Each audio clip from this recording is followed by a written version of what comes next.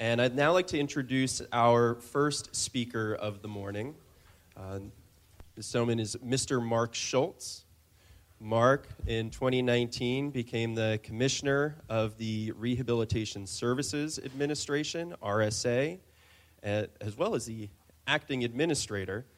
In these roles, Mark leads the Office of Special Education and Rehabilitation Services, OSERS, and he and the team there at RSA work to provide resources and technical assistance to state VR programs. And they do this so that people with disabilities can be successfully employed as well as live independently within the community. So prior to joining RSA, Mark hails from Nebraska, where he was a Deputy Commissioner of the State Department of Education and also has a background working with the Centers for Independent Living. So please give a warm ACB welcome to Acting Administrator of RSA and Commissioner Mark Schultz.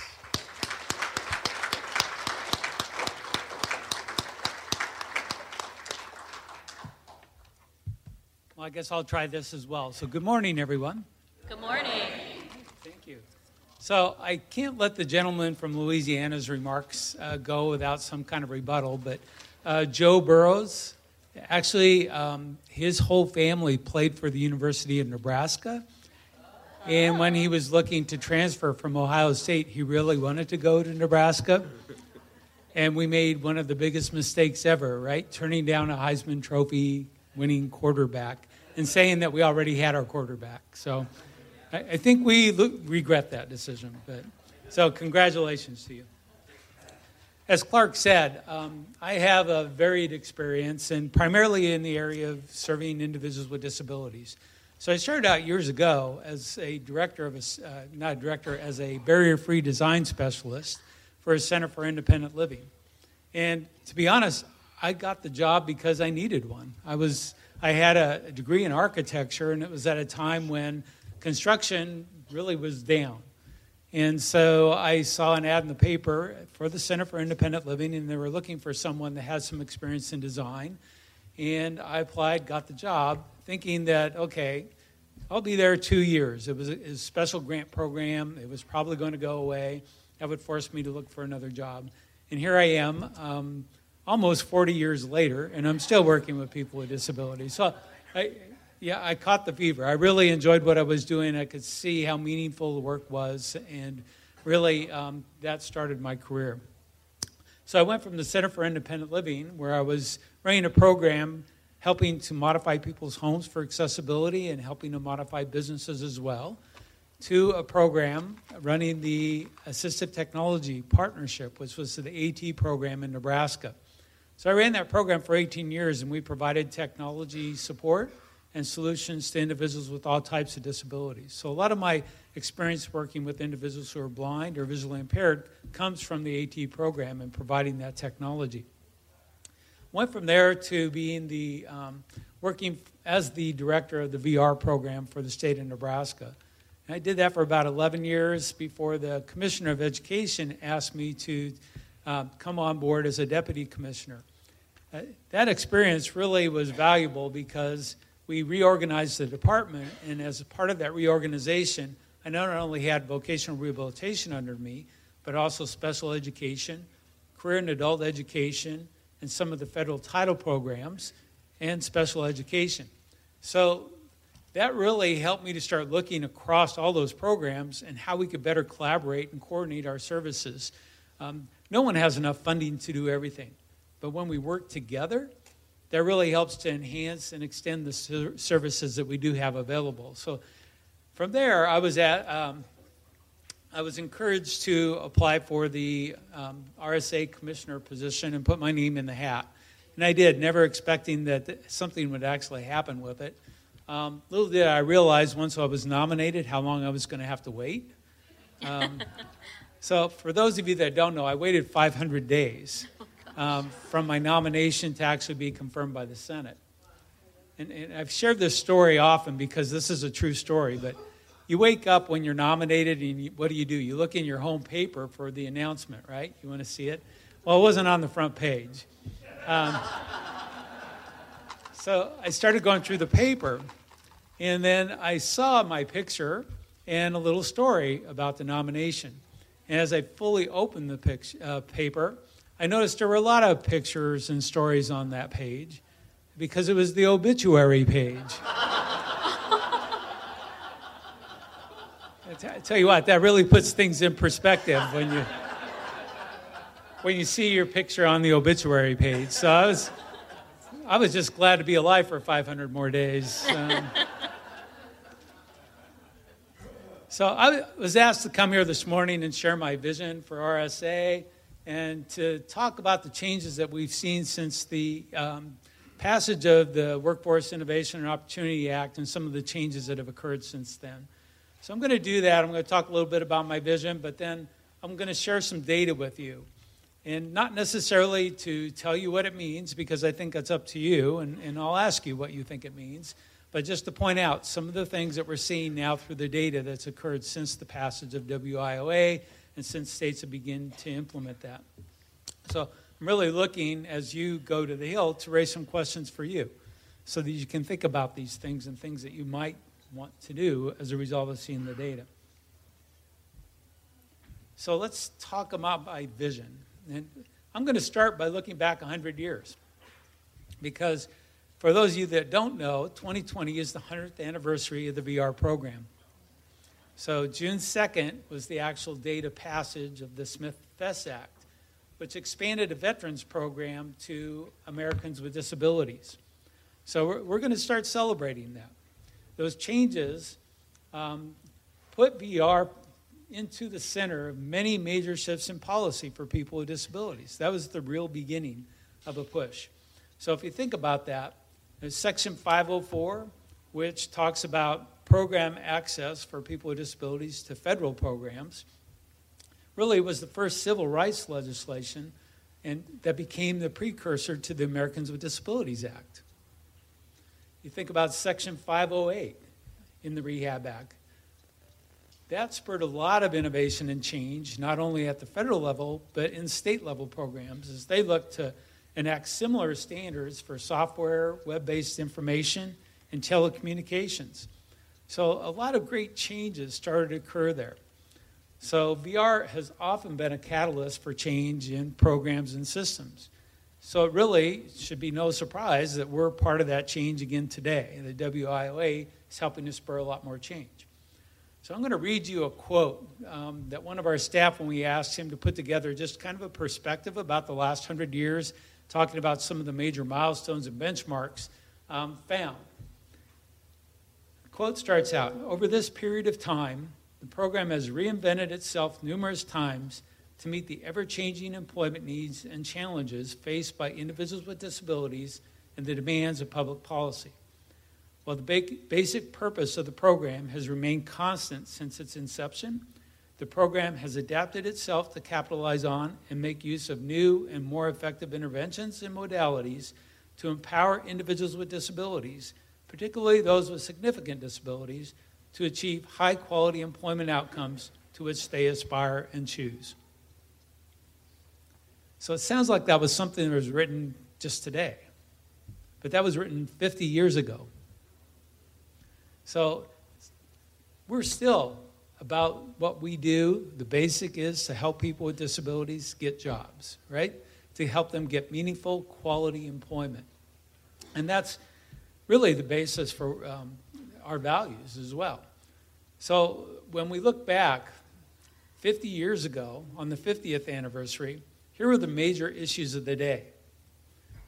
Healthcare changes, Social Security, the need for partnering with other agencies, lack of funds to serve everyone. So I ask you the question, what's changed? I mean, those are the same issues we face today and more so, right? So when people ask me about my vision, I talk about, well, how do we make a difference? How do we make a difference? And I think that's because we need to lead. We need to take ownership of these issues, and we need to be in the forefront of them. So the 100th anniversary of the VR program provides the perfect opportunity to start that, to start increasing the visibility of the program. And by increasing the visibility, we'll help make those issues more meaningful and being brought to the forefront in all discussions. So we're starting that process by celebrating the 100th anniversary of the program. That's a pretty significant milestone. So we've done a few things I'm just going to share with you briefly, but we put out a VR 100 logo that we're hoping that anyone that's associated with the VR program can attach to their email signature line, to other correspondence that identifies you as connected to the VR program. And that's significant because across the country, the VR programs go by many different names. They're known by many different things. And one of the issues we've had is always connecting those programs across the country. Here's a perfect opportunity to do that for the use of that VR logo. And I've already seen it showing up on correspondence. In addition, to start a discussion about many of these issues, we've set aside we've created a VR hashtag, VR 100 years. So if you're someone that's really into social media, make sure you use that hashtag and it will connect you with that community and that conversation. We're also in the process of implementing what we're calling a 100th anniversary framework. So in January, we started to put out some of these ideas and suggestions through this framework. February is transition month, so we're focused on the collaboration between schools and VR programs across the country. And within this framework, we're looking at what kind of special events and activities that we can carry out under each of these themes for the next year. So, as I said, transition this month, we're looking at what other announcements around policies and processes we can make, as well as what success stories we can share about the activities that are going on across the country.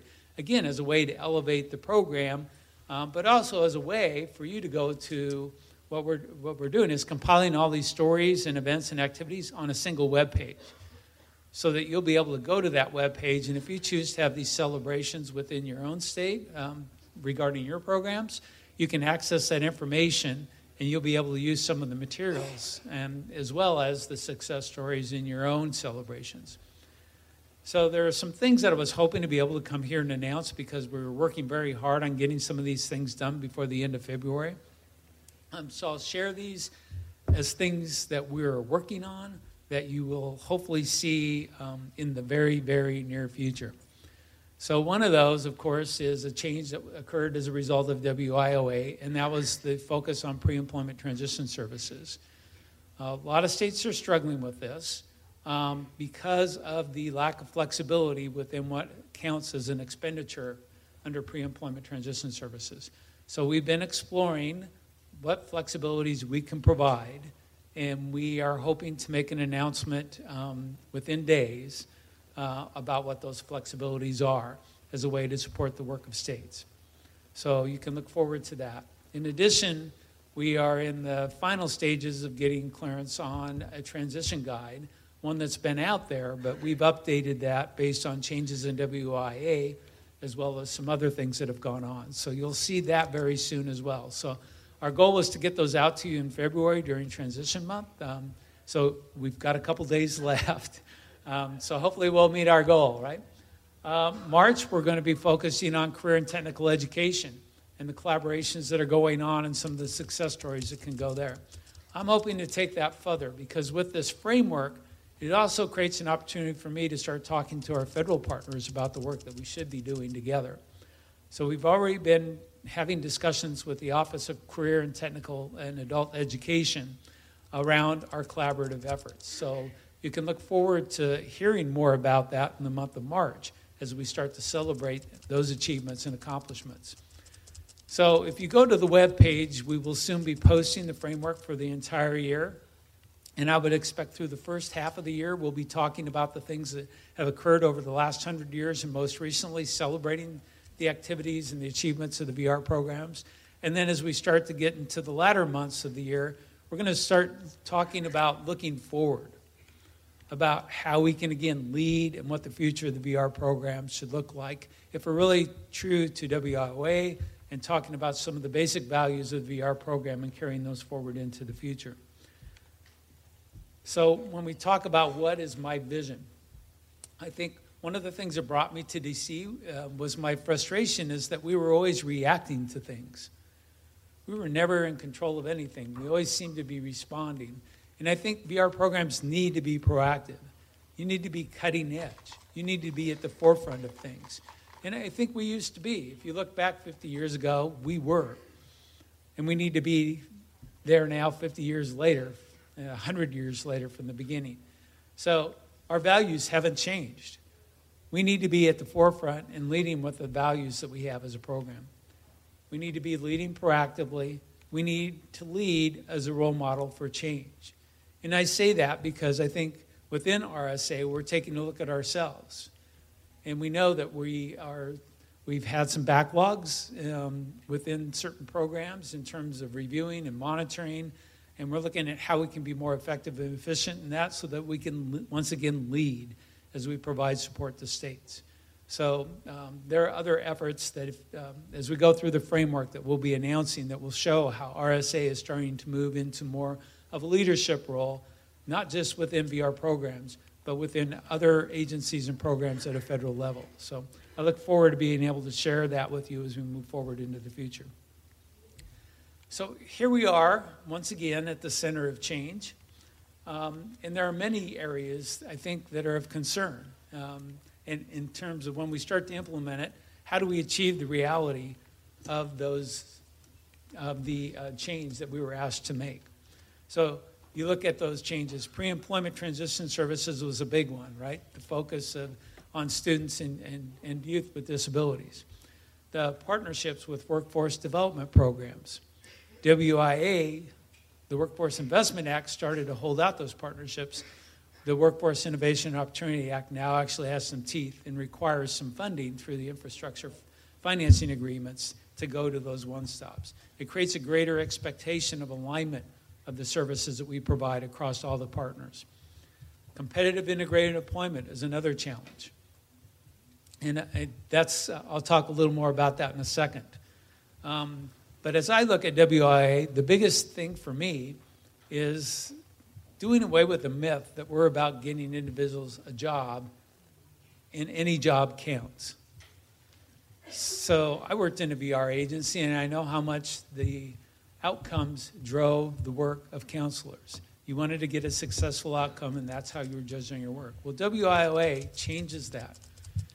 It's focused on quality. If you look at the indicators, it's talking about wages, it's talking about how long you've been in a job, it's talking about benefits, it's talking about quality employment. So one of the things that we have to look at is, what does that now mean for VR programs across the country? What does a successful program now look like? It's not just about getting someone any job and thinking we're done. How do we continue to support them? In Nebraska, I used to say, actually, our problem is not getting people jobs. With this economy, it was pretty easy for people to get jobs. And in fact, people didn't feel that they needed VR services because they could go out and they could find a job pretty easily. The problem was they couldn't keep a job. The services and supports that they needed were not available to them because they were not working with the VR programs. So we need to take a look at how do we reach out to people, but also to how we make the VR program meaningful to them once again. So it's not about just getting a job. It's about how we support their career pathway, how we help them make decisions about career pathways. And that's why you see those changes within WIOA. But seeing changes written on paper and then implementing them are two different things. So, but I think now it's our turn, as we start to think about how to implement these things, to be in the lead. Just as they were 100 years ago, it's now our turn. I think it's pretty exciting to be in the lead for what VR programs should look like for the next 100 years. And I know my staff laugh at me about the next 100 years because they're saying we're not going to be here. So maybe we ought to just think about the next 5 to 10 years. But whatever it is, it sets the stage for the future. And that's where we need to be, at the forefront and having those kinds of discussions. So let's talk for a minute about competitive integrated employment and where we're at with that. I know there were a number of rumors out there about what we're going to do and what things that RSA is looking at. And I have to tell you, I'm in the middle of all that. And That's not true. So what you're hearing, really, right now, I'm in a listening mode. As many of you know, I've talked to many of you about the issues around competitive integrated employment. And I want to be respectful to all sides of this issue so that I can make an informed decision as we move forward. So going out and looking at this issue, kind of taking a fresh perspective as we look at that. So realizing that there may be some need for change here. And talking to the people who actually worked on the legislation, talking to those people on the Hill, one of the things they talked about is that they really wanted to see VR monies directed to what they call competitive integrated employment. But when I asked them, what is that? I don't get an answer. It's up to us to figure out what that looks like. But in all my discussions, what I found is there is a commonality. There is a common vision for a couple areas. And one of those is that we value employment. That employment is valuable to the individual and that we should be about employment. The second is that we all want to maximize the potential of individuals with disabilities. So we have different ways of doing it and different ways of how we think that looks. So it's going to be my job to figure out how we best move that forward. The other thing that I think we have not really thought about, which we are starting to do, is reaching out to those other agencies that also are impacted by competitive integrated employment. So, for example, the DD agencies, right? They have the same directive, if you look at the settings rule through CMS, about being in the community and integration. So we want to talk to them so that when we're talking about our definitions, they align. So you're not going into one system and having a different expectation and coming into the VR system and there's a different one. So we're in the process of doing that, and this is taking some time. People ask me how soon we're going to be coming out with something, and what I can tell them is it was just a week ago that I've been in this job 6 months. This is an issue that's been going on since the passage of WIOA. So give me just a little bit more time, and I'm hopeful that we can come up with what will be a good solution for everybody. So the other one that was on the list of things that I need to make sure and talk about was the homemaker exemption. So I know that was particularly important for those agencies who serve individuals who are blind. And so I want to share. I've been pretty direct and upfront about this because I don't want to provide hope where there may not be as much hope. But when we look at the law and what it talks about, it really pushes VR programs to employment, to competitive integrated employment. That's the outcome. It actually moved the program, the independent living program, over to adult and community living. That's a message, right? And the message is that those kinds of independent living services really belong somewhere else. That shouldn't be the focus of VR programs. So who should be providing that support? In my mind, since I worked for a Center for Independent Living, and I'll have to admit, I worked for a center that had individuals who were blind that helped to found that center. So they had a really strong focus on working with people with all disabilities. And I know that's not true across the country. But in my mind, that's where the change needs to occur. And so when I look at what VR's responsibility, what RSA's responsibility is, perhaps not to provide those services, but we need to make sure they are available. So working with Centers for Independent Living, working with adult and community living, to make sure that those services are being implemented and available in Centers for Independent Living across the country. So I've begun those discussions. I'm working with the Commissioner of Adult and Community Living, Julie Hawker. We've begun discussions, and we're talking about how can we create a priority for them to start talking about how Centers for Independent Living and VR programs should be working together, and whose role and responsibilities is it around the particular services. So we're beginning that discussion. It's not something I take lightly. Given my background, I know the importance of these services. So the other thing I would remind you is the services have not totally gone away from the VR programs.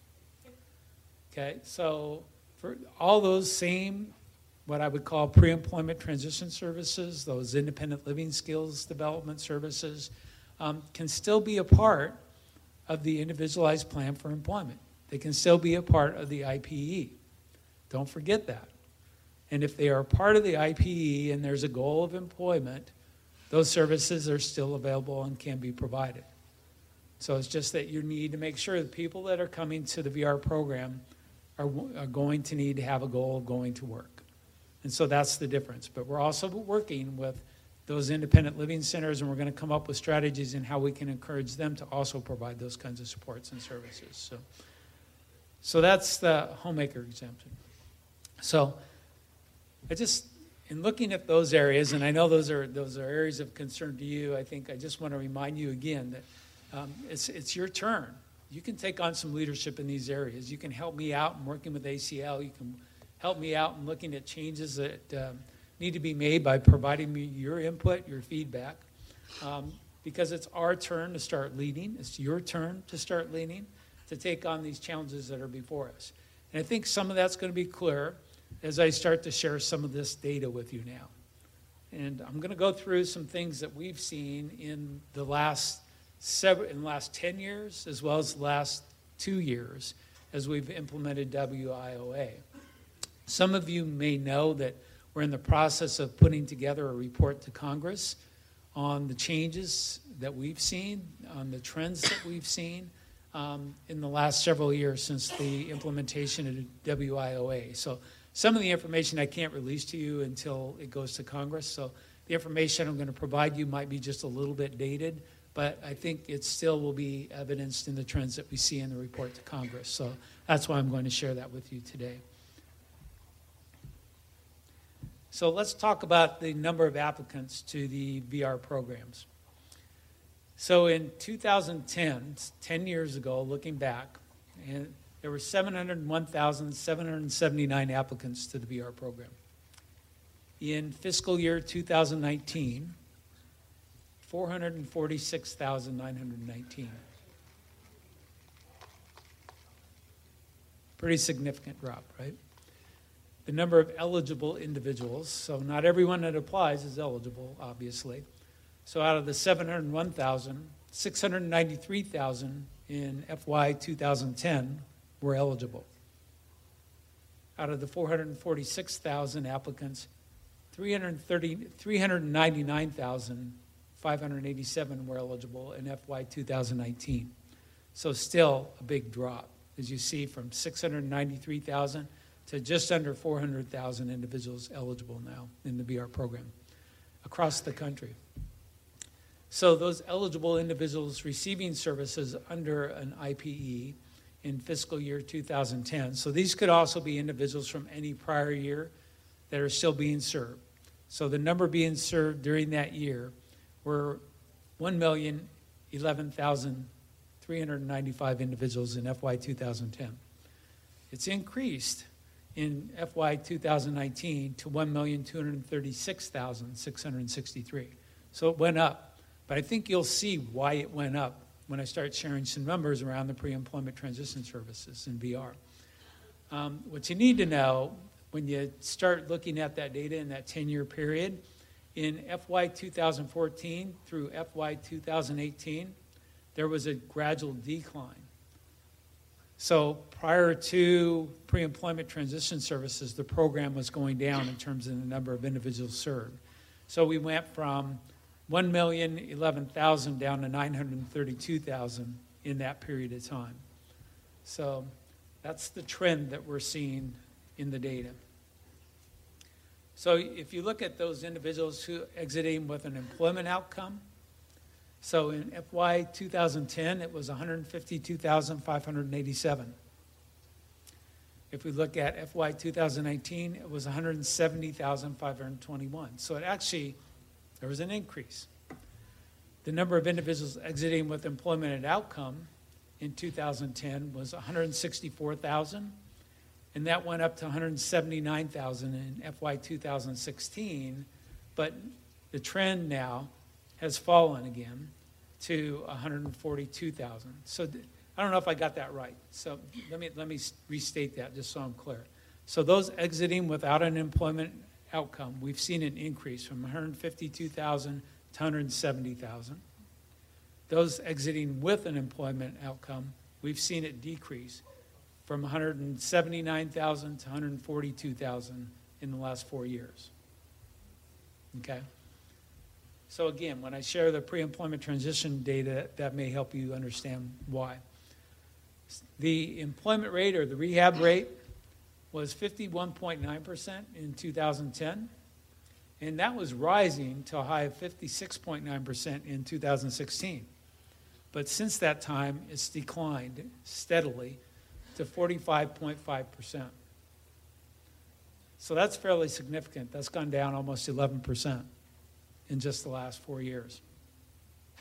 And that's for individuals with all disabilities.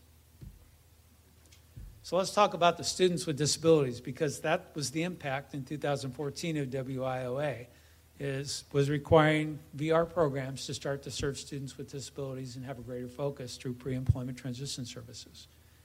So we have data, and of course, many of you know that the reporting requirements changed with WIOA. So it went from fiscal year to program year. So some of this is a little difficult to correlate. But if we look at the program year for the number of students when we first started to have to report this in 2017 was 525,000. So in 2018, it went up to 638,000.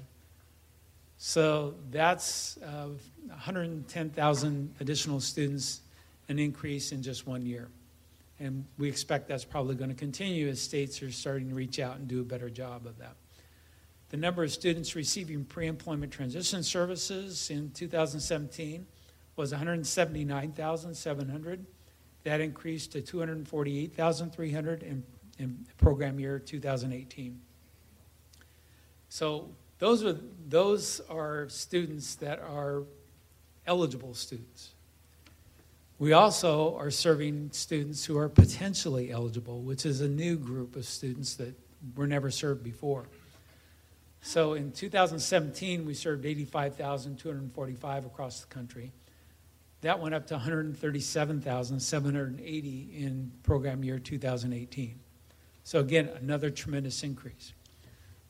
Students who applied for VR services and received pre-employment transition services increased by 17% in just that 1 year. So that's a huge trend, and you'll see how that impacts the program in a minute. So let me talk about what we were doing around the provision of pre-employment transition services. So in 2017, the number of services provided, and remember, this isn't going to be a one-to-one correlation with the students because students could be receiving multiple services over a period of time.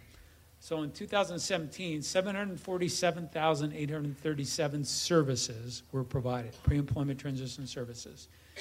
In program year 2018, it went from just under 750,000 to 1.2 million services. Pretty significant increase again. So, and again, the kinds of services, job exploration counseling was the most prevalent service. 25% of the students received that service, followed by work-based learning experiences, counseling and enrollment opportunities, and the second most prevalent service, workplace readiness training.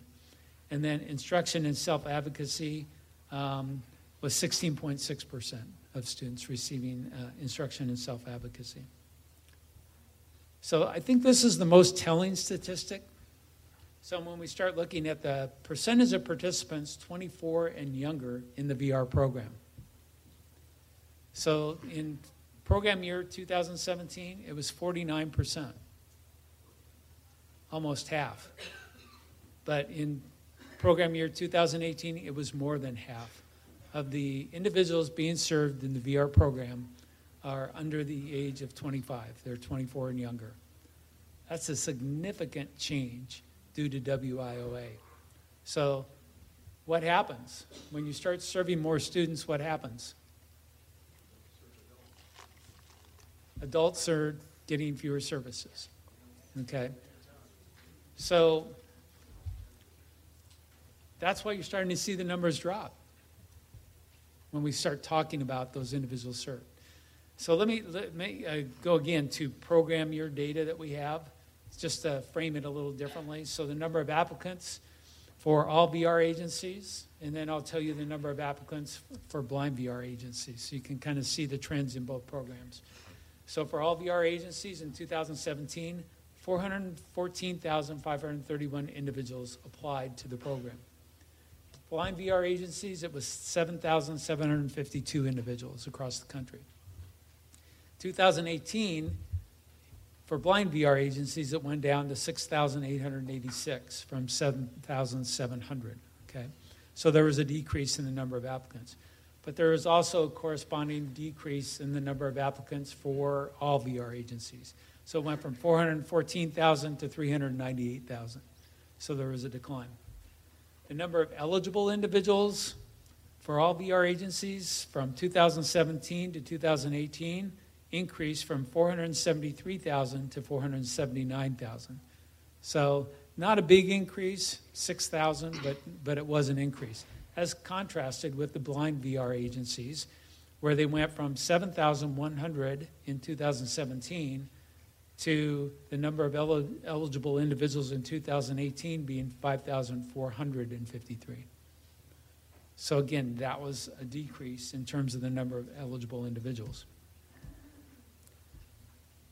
So let's go to pre-employment transition services so we can compare that.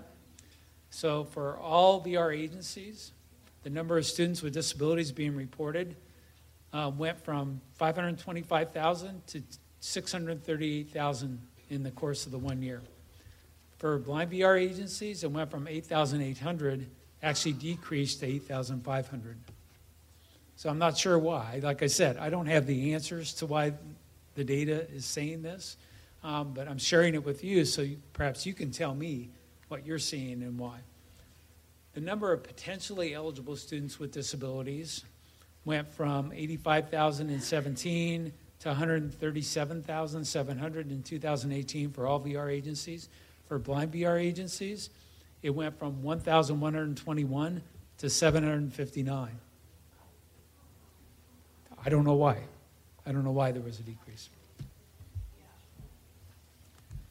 So the number of participants exiting with employment.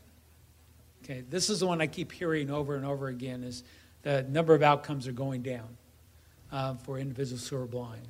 Well, that happens to be true for all VR agencies as well. So you look at 2017, it was 152,400. It went down to 142,700 for all VR agencies. Those were the number of people who exited with employment. For blind VR agencies, it went from 3,887 to 3,409. So that doesn't tell you anything really unless I give you the percentages. So for all VR agencies, there was a 6.4% decrease. For blind VR agencies, there was a 12.3% decrease. So I just pulled that group out because I was speaking here today. So what I need to do is look across other disability groups and see if there are comparable decreases to help me get a better understanding of why and what the significance of that is. So again, just sharing the data with you. For the rehab rate itself, actually blind VR agencies are having a little better success with the individuals that you are working with. So the rehab rate for both years was 53.7%. For all VR agencies, it went from 49.3% down to 47.6%. And again, if you think about it, part of this is probably due to pre-employment transition services and students that are being brought into the VR program in order to access pre-employment transition services and not getting to an employment outcome. So it's affecting the rehab rate to some degree, as you can see. So the other effect that the changes in WIOA have had, and that includes pre-employment transition services, the outreach around Section 511 to individuals in sheltered workshops, trying to bring them into the program to competitive integrated employment, the set-asides for the infrastructure financing agreements for the workforce development system. When you start carving out all those pots of money for different services, what do you think is going to happen? You can't serve everybody, right?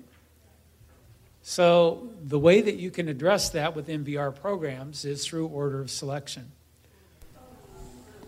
So many of you are probably in states that are in an order of selection. In fact, 41 VR agencies are in an order of selection now. Out of the 41, 31 of the 41 have at least one or more categories closed, which means there are a group of individuals who are not getting served, that they're on waiting lists now. Of those 31 agencies, 8 are completely shut down. They're not taking any new referrals. They're only serving individuals who are currently have an IPE and on their case service list. So that's a tremendous impact when you start thinking about it, particularly 8 states where no new individuals are going to get served. So that's an outcome. That's something we're seeing as a result of the changes in WIOA. So how do we address it? That's a good question. I think if we look at across the requirements of WIOA, and one of the things we need to do is provide some flexibilities to states as they implement these programs. So that's one thing. That's one of the reasons I came to Washington, D.C., because as a director of a VR program, I knew the difficulties I was having implementing it and the impact it was having on the resources available to people with disabilities in our state. So as I travel across the country and I listen to other directors talk about the issues that they're facing, as I listen to you sharing your stories with me about the issues that people with disabilities are facing, I start to look at how can we provide greater flexibility to at least start to extend resources as much as possible. How can we work with our partners to help bring additional resources to bear on serving individuals with disabilities? So right now, those are the things that I have that I can do. I appreciate the advocacy that you're going to be doing, because that's another strategy. You're going to be able to go and speak about those things, the issues, sharing some of the data that I shared with you today on the Hill, right? And it's up to them to figure out how to address those things within the requirements of WIOA. This is the year that WIOA was scheduled to be reauthorized. If I had a bet on it, I don't think it's going to happen this year. There are a lot of things going on, right? Yep. But one of the things I shared is that we have a charge, I believe, to lead, to not just sit and wait for somebody else to tell us what those changes are going to be, right? So we're starting to pull together groups. We're starting to talk about what changes we'd like to see that we think would improve services at a state level. So I would offer to you, if you have ideas, you have suggestions, please let us know. You know, we want to be able to think, and at least on the administration side of things, be able to see what we can do to move forward some things so that we're prepared for the next 100 years. So with that, I'm going to turn it over to you, I think, to see if you have questions that perhaps I can answer or address. So I see a number of hands going up. So. Kim, me first. Okay. We've got about 10 minutes, so I'll try and All right. take as many as I can. Mark, my name is Kim Charlson. I'm from Massachusetts. I'm the immediate past president of ACB. Thank you for being here today, for giving us such a frank and honest and meaningful presentation about RSA. And it's really one of the first times I remember ever hearing from a commissioner with a presentation I could understand, which was good. I'll tell you what, I figure if I can't understand it, nobody else is going to, so I have to figure it out for myself. I do appreciate that, and I wanted to speak to a few things in your remarks. After hearing about those words, order of selection, I am so happy that I am from Massachusetts, because we do not have order of selection. I am one of the 5 statutory board advisors to our agency, appointed by the governor, so I know a bit about what's going on in rehab, not as much as there's so much to know, and what you've talked about today, there's just so many facets of all of this. But I know that ACB is ready. We have a lot to say on this subject in a lot of areas. I think we agree with you in many. I think we disagree with you in some. I'm not sure that we're ready to say that we believe that the needs of those who are not vocational rehabilitation ready individuals who are blind need to be served by independent living centers or are being served adequately by independent living centers. That's been a problem for decades, and I don't think we're going to solve that easily, so we want to work with you on that. But I think what I want to say most is we cannot forget about the people, the majority of blind people who are over the age of 65, it might even be 60, the people who are older, the people who have lost their vision later in life, the people who will not be vocational ready. They are the majority of the blind people in this country, and somehow they are being forgotten. And there is a program out there that's meant to serve them, the Older Individuals Who Are Blind program. And it is funded at such a poor level that it's embarrassing. I mean, all they can get practically is a little tiny folding cane and maybe a talking watch and a pat on the shoulder telling them that to have a good life. That's not inclusion. And you said that we need to be talking about inclusion for all individuals. And we need a real solution, and we're ready to work for that, and we want to work with you. Thank you. Thank you very much for your remarks. I appreciate that. Okay.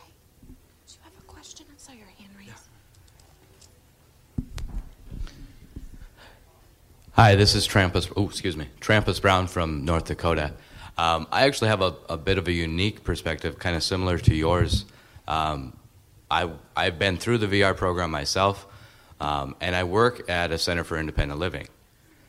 We actually do provide a lot of services to the visually impaired and all disabilities. So I kind of want to squelch that in some situations. I know they're not all the same in all states. Not even within our state are all the CILs providing the same types of services. But our CIL also works with some VR grants providing services in the pre-EDS programs. We see a lot of really good results. So I do want to commend you guys on that. Like, the programming that we can provide due to those grants is making a huge difference to the young people. We don't serve 50 or 100 blind students, but the ones that we do serve, we definitely help them reach their vocational goals as they transition out of high school. So thank you for that comment. I just want to add, I talked about the framework for celebration. July is the month where we're going to be talking about independent living and some of the activities and priorities that we're working jointly with the Adult and Community Living program. So be looking forward to July. Good morning, Mr. Schultz. My name is Michael Talley from Alabama. First and foremost, thank you so much for your precious time here today. Thank you for your vision and your commitment for moving RSA forward. And I promise you, there's so many of us in this room that are here to support you and help you in any way that we can. I have 2 parts. One, it's kind of an invitation. I believe that you have said before that you are willing to take a look at different NIB agencies, and I'd like to personally invite you to the Alabama Institute for the Deaf and Blind. We have a really unique situation there in that our blind school, our deaf-blind school, and our adult services and our industries is all within a 3-mile radius. We have about 1,200 employed, and only 300 of those are blind. But we have a conservative VR agency, and it makes it tough for them to send people to our industry. So I have a team ready in place to be willing to pay for your visit to our institute, and we'd love to have you there. And Dr. Massey extends his warmest invitation as well. Number 2 is I'm an avid Randolph Shepherd advocate, and I speak around the country. And I'd just like to ask you, if you don't mind, what can RSA do, and what is RSA willing to do about states that are knowingly not following RSA guidelines? Thank you. Okay. Well, yeah. Well, thank you for the easy question. Clark just told me we're out of time. No, and I'll have to be honest. When I came to D.C., probably one of the programs I had the least amount of experience with was Randolph Shepherd. So I have had to learn a tremendous amount. And so I appreciate what people have done to provide my education. There are a number of things I think that we've been trying to address there. Obviously, it's a program that's difficult because we have some federal oversight, but a lot of the control is pushed down to the local level. So as you know, we've just started monitoring again. We've gone out to 3 states, or will be going out to 3. We've finished with Maryland. But we're using that as basically our pilot to start to frame our work going forward in terms of monitoring and technical assistance. We've been short-staffed. We've hired 3 additional staff since I've been there. We're starting to deal with the backlog on a number of issues that we have. So as we start to get those things caught up, we'll be able to start focusing more proactively again by going out and taking a look at those issues and then making our findings and recommendations known. So that if you have that information, that if you're having that issue within your own state, at least you'll have kind of what we've said to another state available to you for support. So we're working on it. It's one of the issues that they've been very short-staffed for a long time. And so we need some time to get caught up. But I appreciate it. Thank you. Hello, Mark. This is Dan Spoon, ACB president from Orlando, Florida. Thank you for being here today. It's been really straightforward, honest, and in a condensed way that we can understand it, and I really appreciate that. In Orlando, we have a situation that I don't think's unique, but it's really a personal story to me, and I'd like to share it with you. I'm on the board of our Lighthouse Central Florida, and 6 years ago, we started an NIB-supported program called Lighthouse Works. We had never had anything like that in our Central Florida community. And now, 6 years later, we have 50 individuals that are working through that program, 38 of them in call centers. They're making between $11 and $15 an hour. They're working between 20 and 40 hours a week with the average time in the 29 to 30 hour a week range. And they're real people who have worked so hard, haven't had a chance to have employment. They're in their 30s, 40s, 50s. They're what I would call maybe they were kind of a little hardcore unemployed. And now these folks, Norma and Kim and DJ and Josh and Norma, they're part of our chapter, and working at Lighthouse Works has changed their lives. They now Kim has 6 children. She's a single parent whose husband passed away 2 years ago. She can now provide clothing for her kids. She can provide a vacation day at Disney World for them. Josh he's a technology buff. He can now get his latest iPhone. He can take his friends out and have a dinner. It's absolutely changed their lives. And as I sit on that board, quote unquote, integrated competitive employment, we don't qualify. NIB says in order to be a sponsored agency, 75% of your employees must be blind or visually impaired. VR Services says, if more than 50% of the people that work in your organization are disabled or blind or visually impaired, you're not entitled to VR services. That's what integrated competitive employment has meant to us. So these folks, we've worked around VR. We've got them the training they needed through donations. It's not easy to stand somebody up at a call center. It takes training to get to that point. But we're not working together. We're working in opposition of each other. And these are real people whose lives are positively changed. So how can we all work together so that's not where we're sitting 10 years from now? I really want to work with you to see if we can move that forward. Thank you.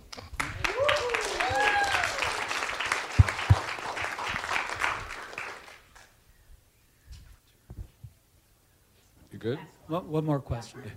So I swear that Dan and I did not collaborate prior to coming in here. Hey, good morning, Mark. It's Mikey from Florida. So, I was sitting at the head of the rehab council when a consumer came to us from Lighthouse Works with an informed choice that he made. He knew exactly what he was doing. He knew exactly how much he was making, well above minimum wage, actually what's considered a living wage throughout the state. He knew that he had health care benefits, and he needed services. He didn't get those services because it was deemed non-integrated. Throughout the entire RSA, VR, there's something called informed choice and consumer choice. It's my position at this point that the definition of competitive integrated employment and a consumer's choice cancel each other out. I know it's awful to say it in such a blunt way, but you said you're here to listen, and sometimes I think we just have to give it to you because I know you can take it. I'm just not sure where you're going to take it to. Absolutely. It's almost like busing. We've crossed the threshold at this point. We expect our consumers to be educated. We want them to make decisions for themselves, and then we tell them they made the wrong decision. That cannot continue. I would encourage you to take the folks from Alabama up on their offer to go out and check out these workplaces. I would encourage you to come to Florida and see what these call centers and some of these industries look like. Look at the contracts that they hold, these federal contracts. We're talking serious money and serious work. It's disheartening to have to tell people that what they have chosen to do, their job, is not deemed good enough by some type of regulation. My other thought, question, issue, which I'm sure you're aware of, is there was a lot of things that you brought up, some of the struggles you're dealing with, that individual states have the ability to start having these conversations and bring forth suggestions, especially when it comes to order of selection and stuff like that. There is a very powerful tool in the box, and it is called the State Rehab Council. That State Rehab Council has very specific instructions. It's drawn out as to how it should look, who's supposed to be on it. However, as you know, most states and most territories are struggling, whether it's the fact that new administrations coming into positions don't know about rehab councils and why they're supposed to be there. But when is RSA going to start to say, well, we wrote it, we want this to happen, we're going to provide some advisement. Maybe it's something as simple as when you're out monitoring each state to find out what the entity is that's in charge of appointments and educating them so that they understand why it's so critical that appointments come in timely, why it's important to have a full SRC. We are the voice at the state, and we get a lot done prior to coming to you.